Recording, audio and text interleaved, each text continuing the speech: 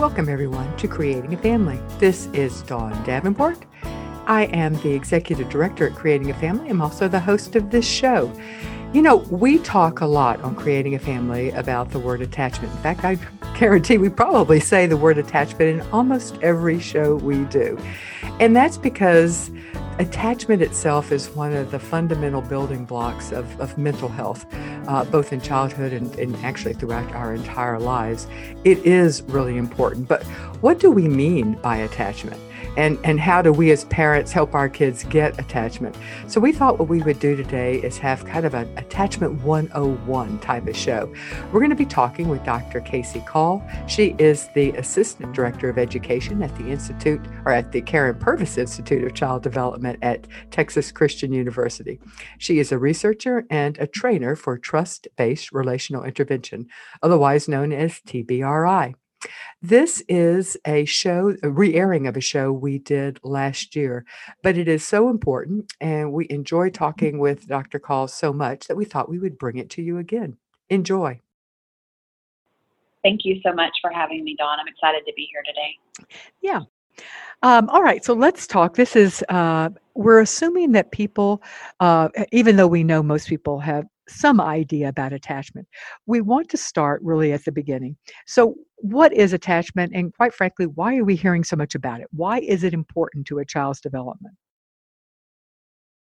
Attachment is really just the relationship that we have with our primary caregiver or caregivers that begins really it can begin prenatally or from the first moment that we meet.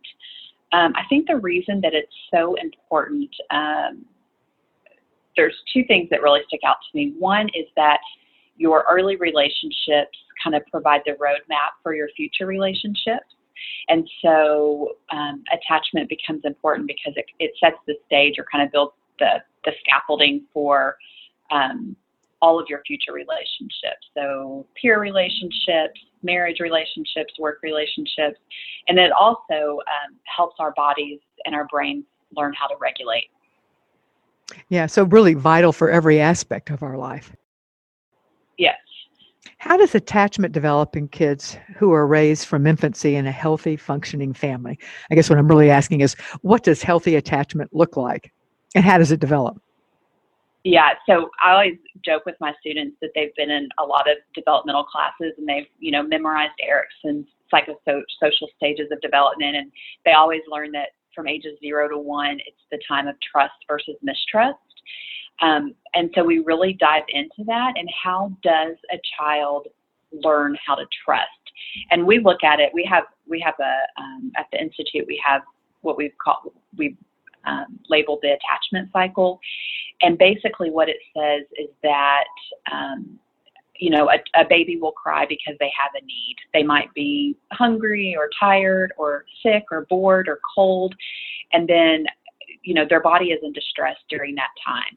And then when a caregiver comes to meet that need, then they receive comfort. So then they, their body is calm and they have their need met. So they're getting these little needs met over and over and over again, thousands and thousands and thousands of times, as anyone with a new baby can tell you, right? They have needs constantly.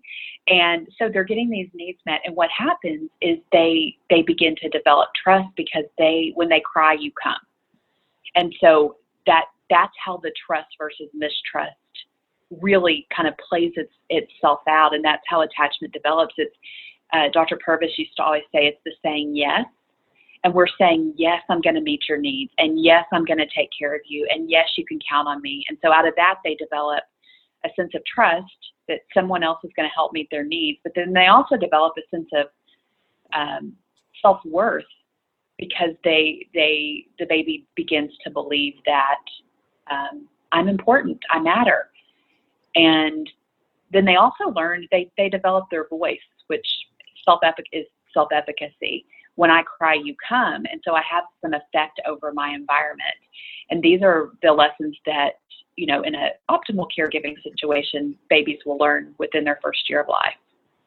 Yeah, nothing is more eerie and unsettling than to either witness yourself or see videos of children in cribs with needs who are not crying, and they have Wow. learned that crying is ineffective, that they are not important, that they cannot trust, and it is heartbreaking. Yes, they've lost their voice. It is Mhm, the most heartbreaking. mhm. So what events we just described one of them, but what events can interrupt the normal development of healthy attachment? One, as we just described, being raised in an institution where your needs are not met. You're one of many, and your individual needs are not important. So that's one. But let's talk about some other events that can interrupt normal attachment development. So another one that we deal with a lot in the child welfare system is multiple caregivers and multiple placements. And so children who are removed from their biological parents and put into a foster or adoptive home, that can disrupt attachment. If you have a caregiver who has trauma of their own that's is still not resolved, that can disrupt attachment, as well as a caregiver who maybe has mental health issues or substance abuse issues. It's really just a caregiver who's not meeting needs consistently, warmly, and on a regular basis. You mentioned removal, and I think that some people have the idea that any child who is removed from from one home and placed, or one caregiver and placed in the care of another person, that is a disrupted attachment, but that then it will result automatically in a failure to attach again. So if a child has been in a situation where they have been able to form, may not be ideal, but they had formed attachment. Does that, what does that predict as far as their ability to form attachment to a new, totally different caregiver? Well, so babies will form attachment. So it's not a question of if they will form an attachment. I think the question is more, what is the classification of that attachment? So you can have secure attachments or insecure attachments. You can have attachments that are organized or disorganized.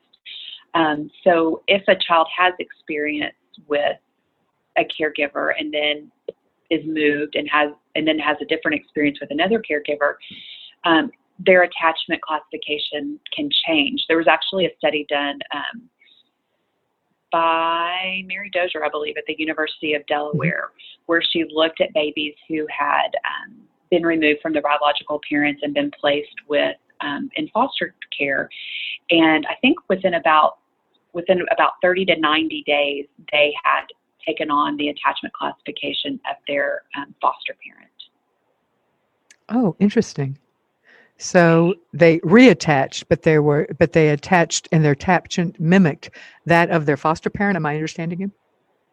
Correct. Interesting. All right. So what we tell people is that if a child has had a strong, healthy attachment, that bodes well for their ability to form a healthy, strong attachment to you. Is that what you see as well in your research? Yes, that's exactly right. This is anecdotal. We don't have any research to back this up, but what we have seen through our therapeutic camps is oftentimes children who have been adopted internationally, who have spent time with their biological parents, and then like a tragedy happened, like disease or famine or nutrition, and then they were placed into institutional care and then adopted.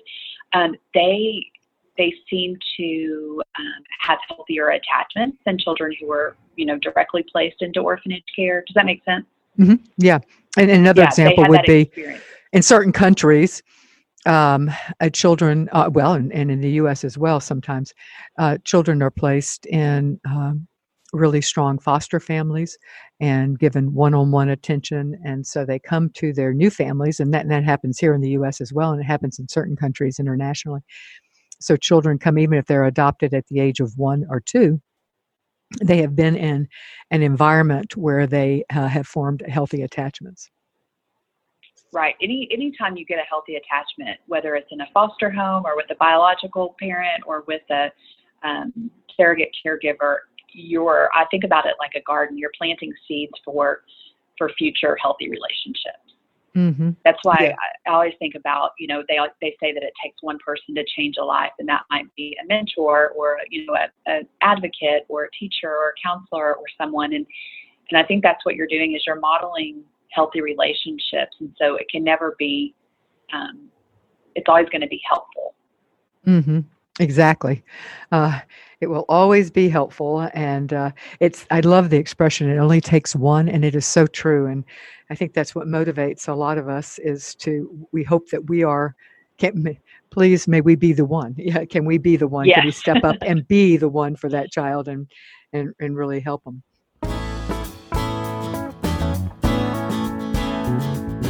If you are adopting or are fostering, boy, do I have a fantastic resource for you. 5 free Creating a Family post-adoption or post-fostering courses. The topics are spot on to the realities of parenting, and you can't beat the price. Free. Foster parents can use these courses for their in-service continuing education. Of course, check with your agency first. These courses are brought to you by the generous support of the Jockey Being Family Foundation. You can find them at I'll give you the link, bit.ly/JBF support, bit.ly/ all cap JBF, then support with the S capitalized, S capital SUPPORT. All right, so we are often in the position of having a child placed in our home, either for adoption or for fostering. And what are some signs? As parents, we know the importance of attachment. So what are some signs that we might look for to note that this child may have attachment issues? I think one really important one is miscuing. And so when a child has a secure and a healthy attachment, they are going to turn to safe adults to get their needs met. So if you see a child who's having issues with attachment, they may try to, one of two things. They might either try to stuff everything and kind of internalize it and deal with it on their own, not reach out for help, not let you put a Band-Aid on them when they get hurt, not come to you when they're sick, try to take care of their feelings and emotions and distress on their own. So that would be our internalizer. Or the other way is that they would be externalizer, where they could be really emotionally reactive. It's kind of like they overreact to situations. They might try to keep your attention all the time, and be whiny. I mean, of course, all children are whiny at some point, but you know, it's when we see patterns or trends of, okay, they're in distress, they need help. What do they do? That's really what we're looking at. Do they accept care from others? Can they give care to others? Do they know who they are?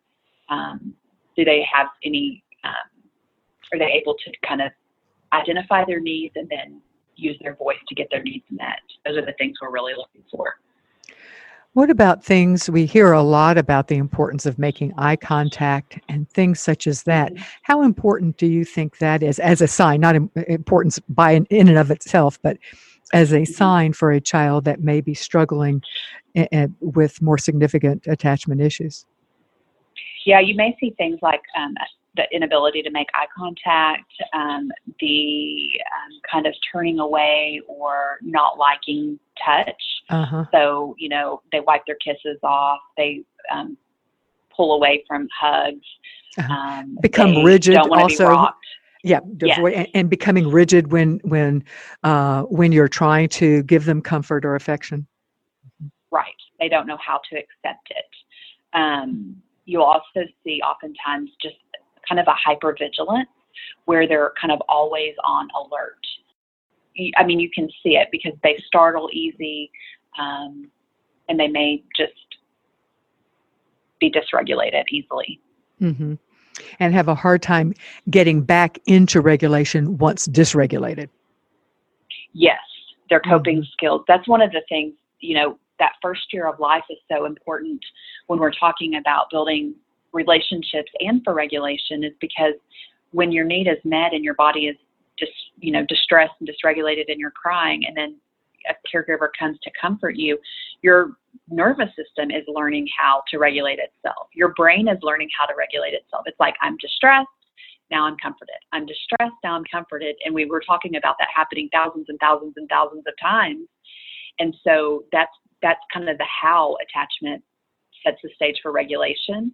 And so when you don't have a healthy attachment, then oftentimes regulation becomes a real issue. So I think in terms of attachment is falling along a spectrum from, it's not a black or white, whether you either are attached or you are not attached. It's more of a spectrum issue. So from mild to severe, the issues could be either from mild to severe. So could you describe some of the typical behaviors that might appear along the spectrum? And if you want, go ahead and begin with healthy, strong attachment, and then walk us along the spectrum to help us understand some of the distinctions between how attachment issues can progress. Yeah, so sometimes I think of attachment on a continuum, and because I have my researcher hat on, I think of it kind of in terms of classifications. So I think of secure attachment kind of in the middle, and then if you go out to the left, I think of, anxious avoidant attachment, and if you go out to the right, I kind of think of anxious ambivalent attachment. And so when I think about secure attachment, the behaviors that you'll see are they're comfortable accepting affection, they're comfortable asking for help, they tend to get along with their peers, they have good social competence, they have a voice, they can recognize their needs. I mean, simple things like knowing when they're thirsty or hungry or cold or lonely, those become more advanced, but you want to start with the simple things. And then so understanding their needs and then understanding how to get their needs met. And then when you move to the left to the more anxious avoidant attachment, the behaviors that you'll notice would be things like taking care of stress on their own. So instead of turning to people to get their needs met, like, I dropped this bus on my toe, help me. It's okay, I'm going to figure it out on my own. So maybe I turn towards other things for comfort other than people or my caregivers. So I might turn towards toys, or I might turn towards food, or comforting in another way other than relying on my caregiver. You'll see additional behaviors kind of on that part of the continuum would be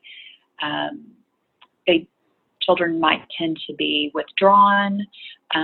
They might seem really independent and try to take care of everything themselves. But so if you move to the right, ambivalent attachment, what does that look like? That looks like trying to keep the caregiver's attention. So maybe seeming clingy or needy, being really behaviorally dysregulated, kind of temper tantrums, crying. They might be easily upset. They may have a low tolerance for frustration. They might seek help even when they don't need it. So I used to be an elementary school teacher, and these were the kids that were always at my desk asking for help, even when they were capable of doing it themselves. They might seem emotionally kind of volatile. You don't know when they're going to erupt. Mm-hmm. Or what will set them off. Right. And Mm-hmm. I think that one of the important things is that all three of those kind of attachment styles are organized. So they have ways of dealing with distress.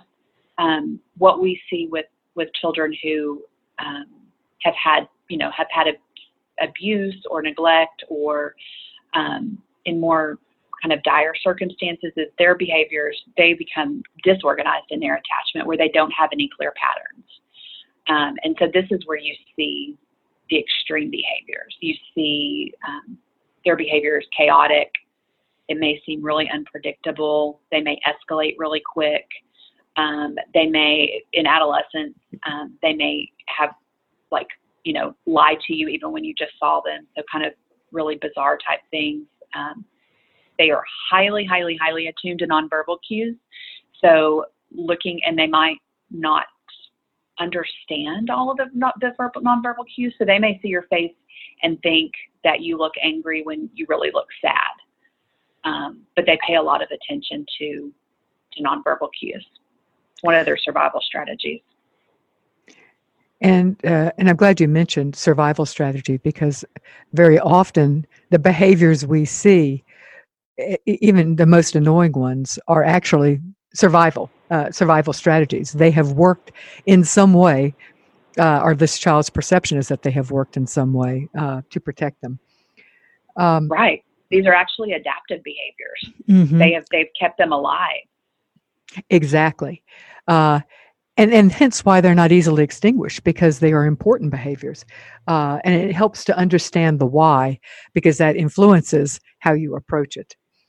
That's right. That's one of the things. Oh, sorry. Go ahead. No. That's one. Go ahead. Say it. I'd want to hear it. I was going to say that was one of the biggest aha moments that we would have when we were doing the Hope Connection camp, is that if we could get parents and professionals to change their viewpoint from looking at children's behavior as survival strategies, as opposed to manipulation or control or being willfully disobedient. Exactly. That's the turning point. Mm-hmm. And they build compassion. Mm-hmm. Exactly. Then you become compassionate to what this child is going through, as opposed to just annoyed by their behavior, right? Which is a reflection of what they're going through. Exactly. We hear a lot about reactive attachment disorder, and RAD is what it's called. It's all over. When you read anything at all about adoption or fostering, you will quickly come across the word RAD, the acronym RAD, reactive attachment disorder. Where does that fit in the of the continuum, the spectrum that you've just described, which is organized in three different categories and then completely disorganized? What is reactive attachment disorder, and how common is it? I don't know the exact how common it is. I can tell reactive attachment disorder. I can tell you that disorganized attachment is, in a typical sample, is about anywhere from 5 to 15% of children. But when you look at a maltreated sample, it's about 80% or above. Wow. And so when you look at a sample who has experienced abuse or trauma or neglect, then disorganized attachment is, typically more than 80% of those children are disorganized in their attachment. And so I think the biggest thing that I've seen is that in order to help these children, it takes adults who have the self-awareness to kind of have processed their own attachment in order to be able to help a child move towards a secure attachment. Mm-hmm. And so it takes an adult who is willing to, as you say, be able to also see the whys of the behavior as opposed to just the behavior. That's what you right. Yeah. Mm-hmm. Being able to understand, what is that need? Sometimes parents will say, "Oh, they're doing it for attention." Okay, well then let's figure out, what is that need? How do we meet that need in a more proactive way? Mm-hmm. Mm-hmm. So we have people contacting us with worries after just a few weeks of the child being in their home or their family. Mm-hmm. And the family and the child are both in the midst of adjusting to a total upheaval of everything. And they are concerned that their child has reactive attachment disorder, or will never be able to attach. And their concerns are real. But what is a reasonable amount of time to give a child before parents begin to want to diagnose an attachment issue? Dr. Purvis used to recommend 1 month per year of a child's life. So if a child comes to you at 3, then 3 months of intense intervention, not just life as normal, but of intense intervention with that child. And then if you're still seeing, obviously it's not going to be perfect, but if you're still seeing really troublesome behaviors, then that would be a time to seek additional help. So, but one of the things that she also recommended was when you bring a child home, you have to start over from that first year, that, the Erikson psychosocial stages of building trust. And so we have to be able to, when we first bring a child home, is to meet those needs, whether they're 10 or 2. It's going to look a lot different to meet the needs of a 10-year-old than it is a 2-year-old or a 2-month-old. And so it's giving, she used to say, it was giving yeses.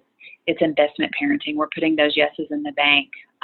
That's why she was the queen of bubblegum at camp, because she could say, do you want a piece of bubblegum? Yes. The first second that she would meet a child.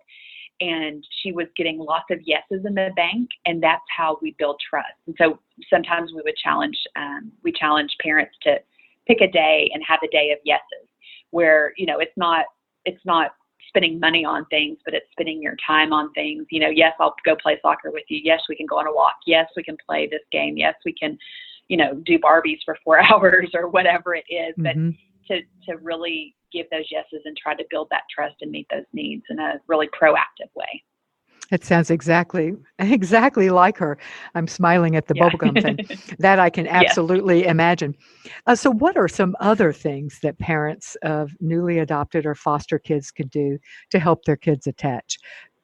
Finding ways to say yes, finding ways to meet their needs, two really good beginnings. What are some other things?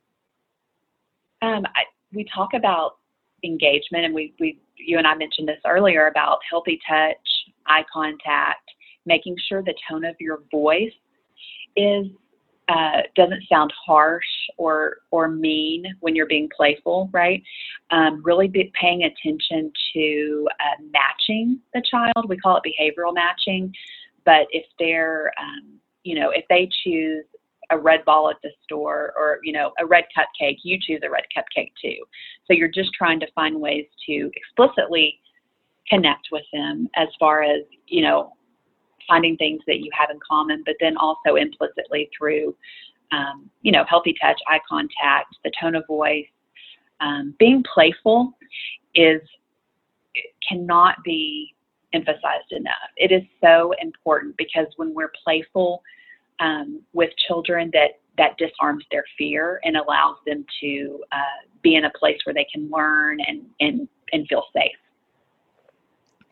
And when you mean being playful, do you specifically mean to be playing games, or do you mean, in addition to that, a playful attitude of things, or what do you mean specifically by that? Yeah, I think a playful attitude is more, rather than jumping straight to correction. So, for example, if a child rolls their eyes or gives you a sassy, tone of voice, or, demands something, responding in a playful manner. So, saying, oh, are you asking or telling? Or can you try that again? Or, oh my gosh, I don't believe what my ears have heard, or, something like that, rather than going, what did you just, starting on a lecture, or, going down the path of structure when nurture might be better. Mm-hmm. Okay. So those are some things, some tips for newly adopted, or for all children, whether or not they're newly adopted or not, but right. Those are some really good. So you talked about the fact that children who have come to us at a later age, or who have experienced abuse or neglect, or have just had their whole life disrupted because they have been removed and placed in our home, that intensive work is often helpful from the beginning. In fact, you were saying that the time period for which one needs to allocate for a child to adjust really starts at the time that we are giving, we're being intentional on our work with that child. But when we reach the point where we think that a child needs therapy, particularly therapy to help them attach, what type of therapy is effective for kids with attachment issues? So I think any type of therapy that is relationship focused, TheraPlay is a good example. TheraPlay is different than regular play therapy because it is led by the therapist. And it focuses kind of on 4 dimensions. So there's structure, nurture, engagement, and challenge. And the therapist will lead the activities with the child, with themselves, or with the child and the parent. And they can assess, which of those areas are the parent's strengths, which of the areas are areas for improvement between the child and the parent, and then they can prescribe, or they set up the sessions to to work on those areas for improvement. So, for example, if a parent is really good at nurture and has a problem with engaging with the child, then they might have some games set up where they worked on the engagement strategy. Okay, so TheraPlay is one, and I would say that TBRI, therapists that have gone through training, trust-based relational training, TBRI training, are also, I think, particularly well suited. And actually, just any adoption competent therapist, I think, can usually be working on these issues. Would you agree with that? Yes, I think that any, of course, TBRI, trust-based relational intervention, is a great framework for therapists, but it's not specifically an intervention. But so I think any intervention that's really working on relationship skills and regulation skills and creating a safe place for both the parent and the child, I think is really important. It can help kind of recreate that attachment cycle. We talked some about regressing, and you alluded to this at one point just a bit ago, the need to meet the child and perhaps even regress so that you're able to regress the child so that you're able to meet some earlier needs of attachment. How does that work? And I mean, it's one thing if you're talking about a 1-year-old. It's another thing if you're talking about a 10-year-old. So how does this work? So that's a really good question. I think one of the ways, when you're connecting, you have to figure out, how do I connect with this child, whether they're 10 or 2 or 6 months. And so it's figuring out how to find, let me just give an example. I'm sorry, I'm having trouble coming up with the words. Been there, done that. Understand. Yeah. So for a 10-year-old, they're probably not going to get in your lap and let you rock them and read a book to them, right? So other ways that you might connect with them might be throwing the football. It might be taking the dogs for a walk. It may be playing a board game, playing hide and seek, doing an art project together. Things that they're interested in. I know with my son, he's 14, but he loves for me to watch him play his video game. Uh-huh. It's finding things that they're interested in and doing that. We have had some children that we've worked with who are 6 or 7 or 8 or 9, who do want to be rocked, who do want to be held, who do want to kind of go back and get some of the things that they were missing, especially if they have a younger sibling that comes into the family and they see that child start to get that kind of care as a baby or a younger child. And so I think it's just being open to kind of seeing where those needs are and figuring out ways to connect in really meaningful ways and really being present, I think, is the key. We talk a lot about mindfulness, and I think it's the parent being attuned and being able to be really present is really one of the most important things. Mm-hmm. Let me pause now to remind people that this show, as well as all the many resources that we provide at Creating a Family, could not happen without the generous support of our partners. And these are agencies that believe in our mission of providing and supporting pre- and post-adoption and pre- and post-fostering all families. One such partner is Spence Chapin. They are a licensed and accredited nonprofit organization in the New York City metro area that has been offering adoption services for more than 100 years. They have a robust, and I do mean robust, post-adoption service provider. They provide these services for birth parents, adoptive parents, and adoptees. We also have Hopscotch Adoption. They are a Hague-accredited international adoption agency, placing children from Armenia, Bulgaria, Croatia, Georgia, Ghana, Morocco, Pakistan, Serbia, Ukraine, and they also specialize in the placement of kids with Down syndrome and other special needs. And they also do kinship adoptions, international kinship adoptions. So please keep these agencies in mind.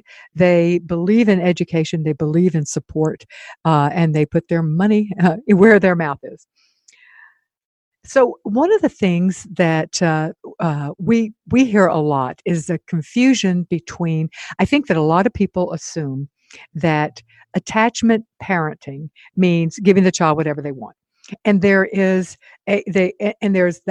don't understand that discipline is also a part of this.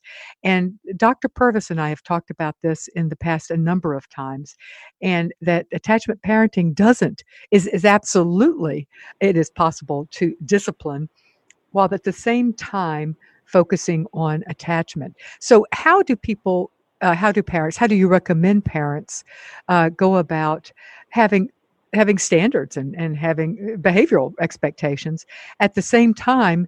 That how is that not competitive with the idea of forming attachment? Yeah, we get that question a lot with TBRI. And one of the most common errors that we see when organizations or agencies start using TBRI is that if they've been very high on structure previously, that they kind of err going the opposite direction and become really high on nurture and kind of let the structure go away. And then they're like, well, this doesn't work. And TBRI doesn't work, and all the rules have gone out. And what about consequences and all of these types of things? Yes, we hear it all the time. Yes. And so being TBRI, that we talk about the balance of nurture and structure, and both are equally important. Dr. Purvis used to say, if you give a child nurture when they need structure, you inhibit their ability to grow. And if you give a child structure when they need nurture, you inhibit their ability to trust. And that's one of the lines that's always stayed with me, because I think it's so important. We have to have, when we talk about parenting styles, we talk about authoritative parenting, and that is what we're going for. We're going for that balance of nurture and structure where we have expectations. We demand respect. We, have the expectations for respectful behavior, but we also have the nurture. Mm-hmm. And I do think it is so important. And I think that it empowers parents, because one of the things that they are hesitant about is, opening up the gates and having, children have no rules, no boundaries. And so they think that they can't do attachment parenting because they can't focus on attachment because, I've got too many kids, or, this child will just take over. And that's not part of it. Can you give us one or two techniques for a child, let's say, who is misbehaving, has done something which you have asked them not to do? Okay, let me give you an example. We're walking down before you've gone to the grocery store, you've said we're not going to be getting toys. But you go near the toy aisle or whatever, the cheap toys that they have, and the child starts pitching a fit because they want a toy.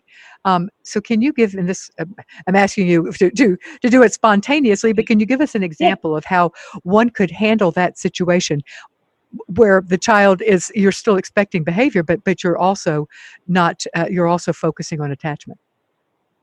Right. It's hard to just give a straight answer, because I want to say, okay, so have we been proactive? Have we set the child up for success before we went to the grocery store? No, that's a good point. Hey, yeah, thank you. Here are the things that we're going to the store. Help me come up with a list. What kind of cereal do you want? What do you want for breakfast this week? What do you want in your lunch?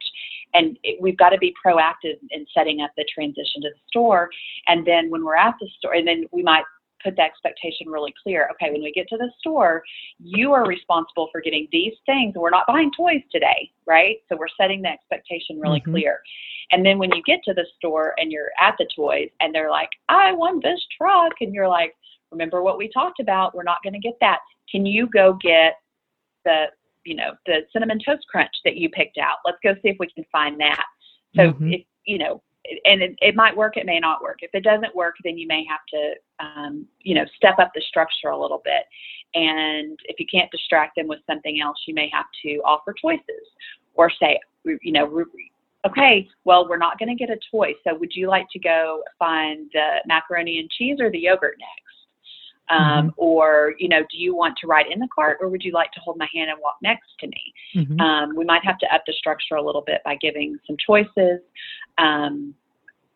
Some of my worst parenting moments have happened in the grocery store. Yeah, mine too. Oh, mine too. Yeah. Yes, so absolutely. Stressful, and everyone's watching. Yeah, everyone's watching, and you're trying to be efficient. Right. You don't want to abandon, because it means you have to come back to the store. So you're wanting to get through, and you're, and you're under. Yes. Yep. So I think being proactive is one of the big things about TBRI, is really setting kids up for transitions and for success. And when we talk about the balance of structure and nurture, we also have to keep in mind raising and lowering the bar. And what are our expectations at this moment? So has the child had, are they hungry? Did they sleep well last night? Have they had a big transition in their life? What's going on with them right now? So what's their daily history, and then what's their life history? Maybe the grocery store is a trigger for them. Maybe a certain food is a trigger for them, or a person that they walk by in the store. So we have to raise and lower our expectations based on where they are. Yeah, that's good advice. We need to also talk. We spend a lot of time talking about children and their ability to attach to us. I feel like we spend far too little time talking about us and as parents, our ability to attach to our children. And I think it's changing, and we are speaking more about the importance of parental attachment. But it's actually one of our it's one of our blogs that we did many, many, many years ago, and it still is one that we get probably one of the most hits and comments on. And it was a parent. I think the title is something like, "I feel like a beast, but I don't love my adopted child," or something along those lines. And it's very poignant.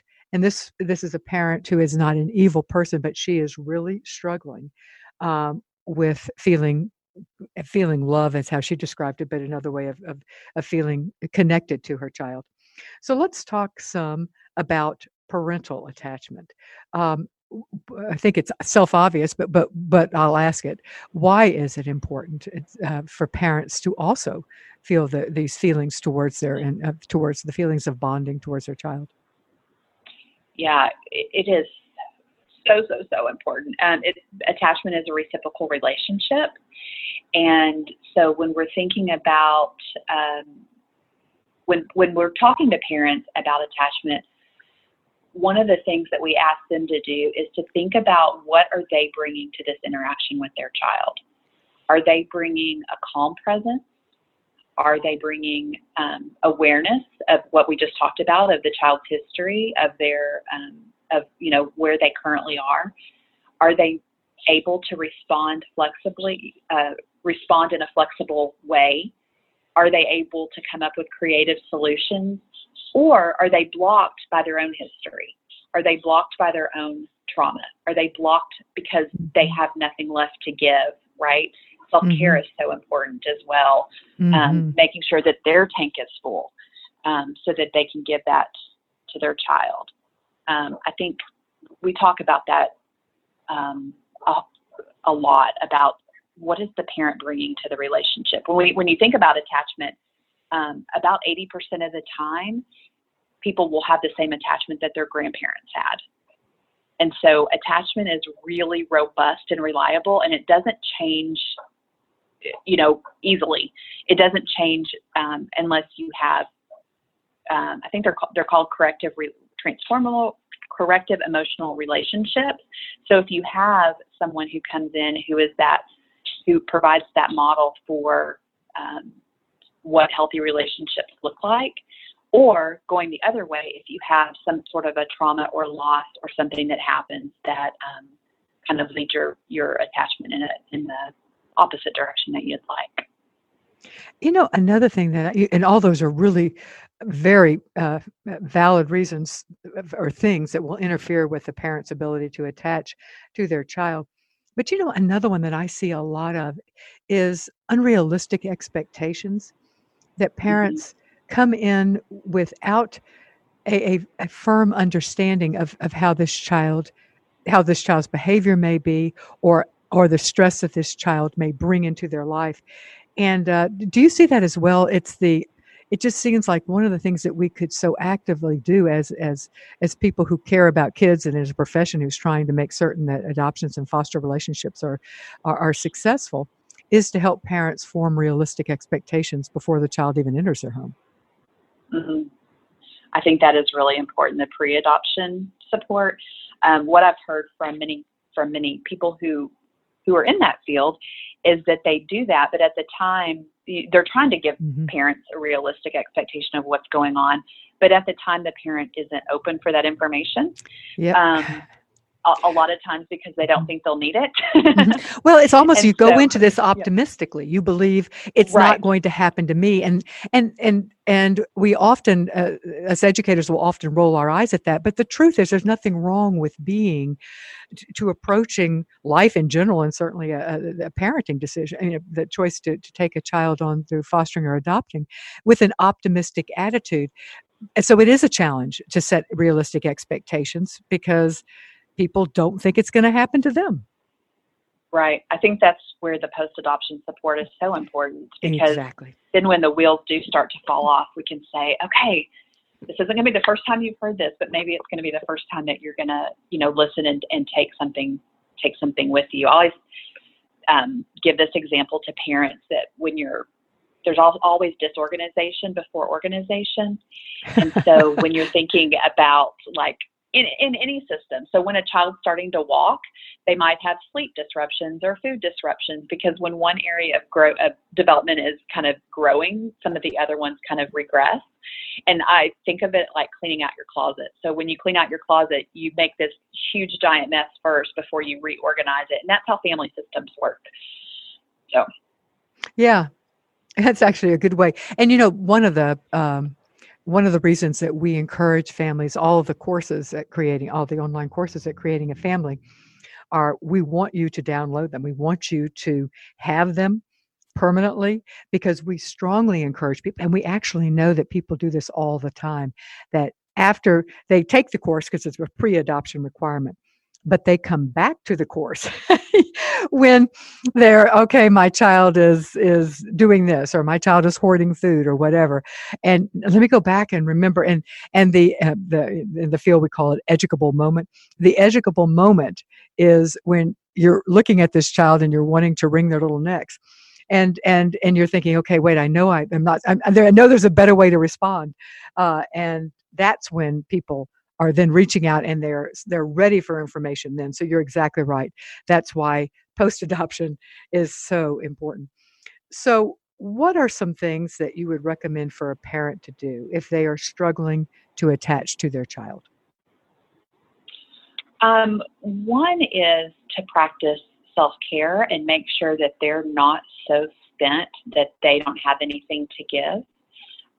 So whether that, you know, taking a few minutes to do something that they want to do, making sure that they're getting enough sleep, that they're eating, on regular times, that they're managing their stress in healthy ways.